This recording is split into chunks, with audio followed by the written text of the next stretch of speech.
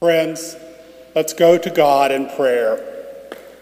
Holy One, help us now to tune out the daily noise that distracts our hearts and minds so that we might allow ourselves to more fully realize your presence among us. Amen. Judges 4, 1 through 10. The Israelites again did what was evil in the sight of the Lord after Ehud died. So the Lord sold them into the hand of King Jabin of Canaan, who reigned in Hazor. The commander of his army was Sisera, who lived in Harosheth Hagoyim. Then the Israelites cried out to the Lord for help, for he had 900 chariots of iron, and had oppressed the Israelites cruelly 20 years. At that time, Deborah, a prophetess, wife of Lapidoth, was judging Israel. She used to sit under the palm of Deborah between Ramah and Bethel in the hill country of Ephraim. And the Israelites came up to her for judgment. She sent and summoned Barak, son of Avinoam, from Kadesh in Naphtali, and said to him, "The Lord, the God of Israel, commands you, go, take position at Mount Tabor, bringing 10,000 from the tribe of Naphtali and the tribe of Zebulun. I will draw out Sisera, the general of Jabin's army, to meet you by the Vadi Kishon with his chariots and his troops, and I will give him into your hand."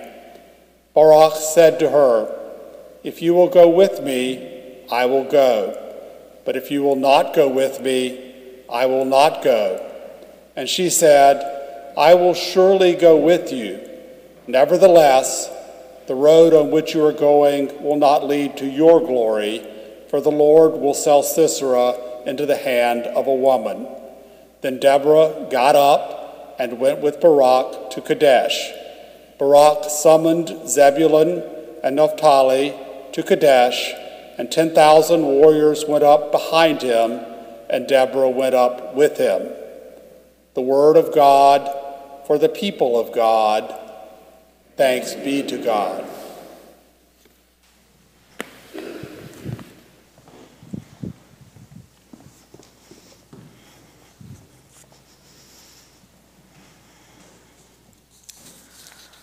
Well, friends, I am so grateful for the opportunity to preach from this pulpit once again, and this time with the added benefit of having some of you here in the pews. It is an honor to share this space and proclaim the word here today. Before I begin, I want to note that part of the content of this sermon is naming scriptural accounts of violence against women. With that in mind, as you listen, please don't hesitate to do what you need to take care of yourself, even if that means stepping out for a bit of fresh air. Caring for yourself is a holy act, and the Spirit is not confined to the walls of this sanctuary, so please be gentle with yourselves. As you may remember, we are right in the middle of a sermon series called There's Someone I'd Like You to Meet. And it's giving airtime to some of the players in Scripture who tend to get glossed over from the pulpit. And despite their brevity, they have a lot to teach us about our faith. Today, as you just heard from Dale, I have the pleasure of introducing you to Deborah, Judge of Israel. Now, Deborah is the first of the folks in this sermon series to come to us from the Hebrew Bible, or Old Testament, making her appearances in the 4th and 5th chapters of the book of Judges. Judges is a book that we tend not to visit very often. In fact, it's one that we tend to shy away from. And that's not because it's dry or uninteresting. Rather, the book of Judges is a book full of horrific violence, It's a book full of human cruelty and maddening cycles of abuse.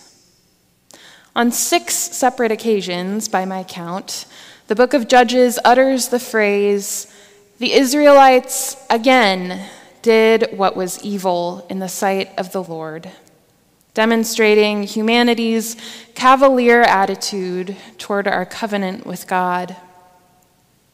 Many scholars have described the book of Judges as a story of gradual decline and ruin. Judges holds up a mirror to the most vicious parts of ourselves, and it does not flinch in doing so. You may be wondering why, then, I chose to use one of the 3 occasions I have to preach here on such a book. I'm wondering that myself, actually. One reason is the very fact that it is a book that we often try to avoid, and this is a sermon series about characters we don't usually hear of on Sunday. Another reason, perhaps, is that the book of Judges has more female characters than any other book in the Bible, and that many of them, as I said before, are the subjects of the violence portrayed throughout the book. And while it is a heavy conversation to have, if we believe that being Christian means witnessing to Scripture, then we need to do so even and especially with the parts of it that we would prefer to ignore. I think maybe I chose to introduce you to Deborah because she exists in circumstances that are so severe and so intense that I felt confident that meant her response to her environment would have equally intense implications for us about what it means to be a person of faith. Frankly, I think I wanted you to meet Deborah because she makes me a little uncomfortable. And that means all the more that we need to pay attention to her story. But I'm getting ahead of myself. Everyone, I would like you to meet Deborah. Her CV includes the distinctions of prophet, wife, and judge. The particular Hebrew word identifying her as a judge is actually the same one used to describe Moses in the book of Exodus as an arbiter of disputes, the one who the community comes to as a mediator and a source of resolution. Verse 5 tells us that Deborah even had a palm tree that it seems she held court underneath so often that it was named for her. I imagine it not unlike a professor's office hours. She would sit out in public, making herself available to anyone who sought her, offering her divine gifts of decisive wisdom and prophetic vision. She's the kind of woman that the late Christian author Rachel Held Evans deemed a woman of valor, one who does all things with great courage and conviction. So when we see Deborah confidently prophesying for and commanding the acting general of the Israelite forces, we shouldn't be surprised. It's evident that she is confident God is calling her, and she is unapologetic about her prominent place in Israel's leadership, which is noteworthy in a time and place when we don't have abundant examples of women fulfilling roles as public and influential as this one. This scripture, by my estimation, plainly witnesses to the fact that women have always had the capacity to wield power and authority. God's call is not one that is dependent upon the particularities of the bodies we're born into. Deborah is a woman. Deborah also serves as a competent and capable judge. There's no doubt that Deborah is a trailblazer of sorts, breaking what we would call a glass ceiling to fill a prominent position of power. What remains more ambiguous, in my view, is whether the position itself brings about God's promise of liberation, of justice, and of true peace for all people. When I first read Jane Eyre, the classic Charlotte Bronte novel, as a senior in high school for my AP English literature class, I was immediately enthralled. The novel is dramatic, but not outlandish. The prose is breathtaking, and the characters are, in many ways, ahead of their time at its publishing in 1847. It remains one of my favorite novels, in part because of the way that it depicts its protagonist. Jane is described by subsequent critics as a sort of proto-feminist, a woman with a rich interior life, her own autonomy, and complex motives that exist at times outside of the interests of the male characters in the novel. So I was a bit taken aback when, as I studied the novel again in my classic and women's literature courses at the University of Nebraska, criticism of Jane was rightly raised. Jane is in many ways an inspiration. She's the first of her kind in this sort of literature to decide her own fate in a place and time where all too often women were expected to silently submit to the predetermined will of the powerful men in their lives. She also exists in a system that perpetuates violence and ultimately results in death for another, far less powerful woman in her orbit. And she perpetuates a narrative that pits the two women against one another. I've already told you that scholars characterize the book of Judges as an account of Israel's decline and of humanity's continual disregard for our covenant with God. I mentioned, too, that this book contains many accounts of violence against women and girls.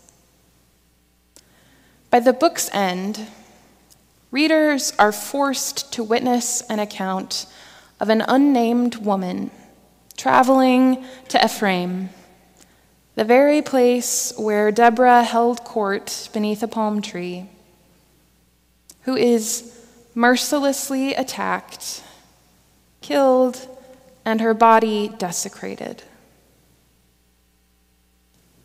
Her killing is then used as a justification for civil war between the tribes of Israel, which creates more suffering and pain, widows, and plundered women in the history of Israel. The book ends with the refrain, "All of the people did what was right in their own eyes." When we create systems of power that rely on revenge, on greed, and disregard for our shared humanity, there are truly disastrous consequences. And this system is not Deborah's creation. It is a timeless human impulse toward hierarchy and domination, a predetermined script that Deborah and many other judges are placed into. I think that we do ourselves and Scripture a disservice if we merely deem Deborah's story a win on the basis of a shallow definition of gender equality, a demonstration that women, too, can command armies and decide the law. Instead, the text, as I understand it, gives us a much more complex portrait.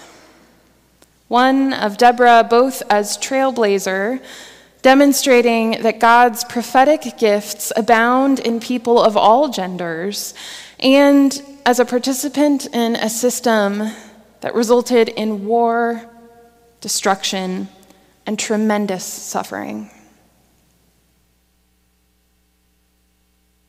Where, then, is God in this story? In a world rife with violence, where people fail to see one another clearly every day as children of God, where do we turn? Perhaps, friends, God is the very one holding up the mirror, urging us not only to bear witness to the violence and injustice of our world, but also to interrogate in ourselves the ways that we participate, passively or otherwise, in systems that allow that violence to continue. Perhaps, too, we are meant to read these stories looking for the glimmer of God's promise for a new way, with God challenging us to ponder what it would mean to build a kingdom that serves not our desire for power, but instead God's desire for peace. Perhaps we can find solace in the fact that even after countless stories demonstrating our capacity for harm, God continues to believe enough in our capacity for good to invite us back into covenant relationship again and again.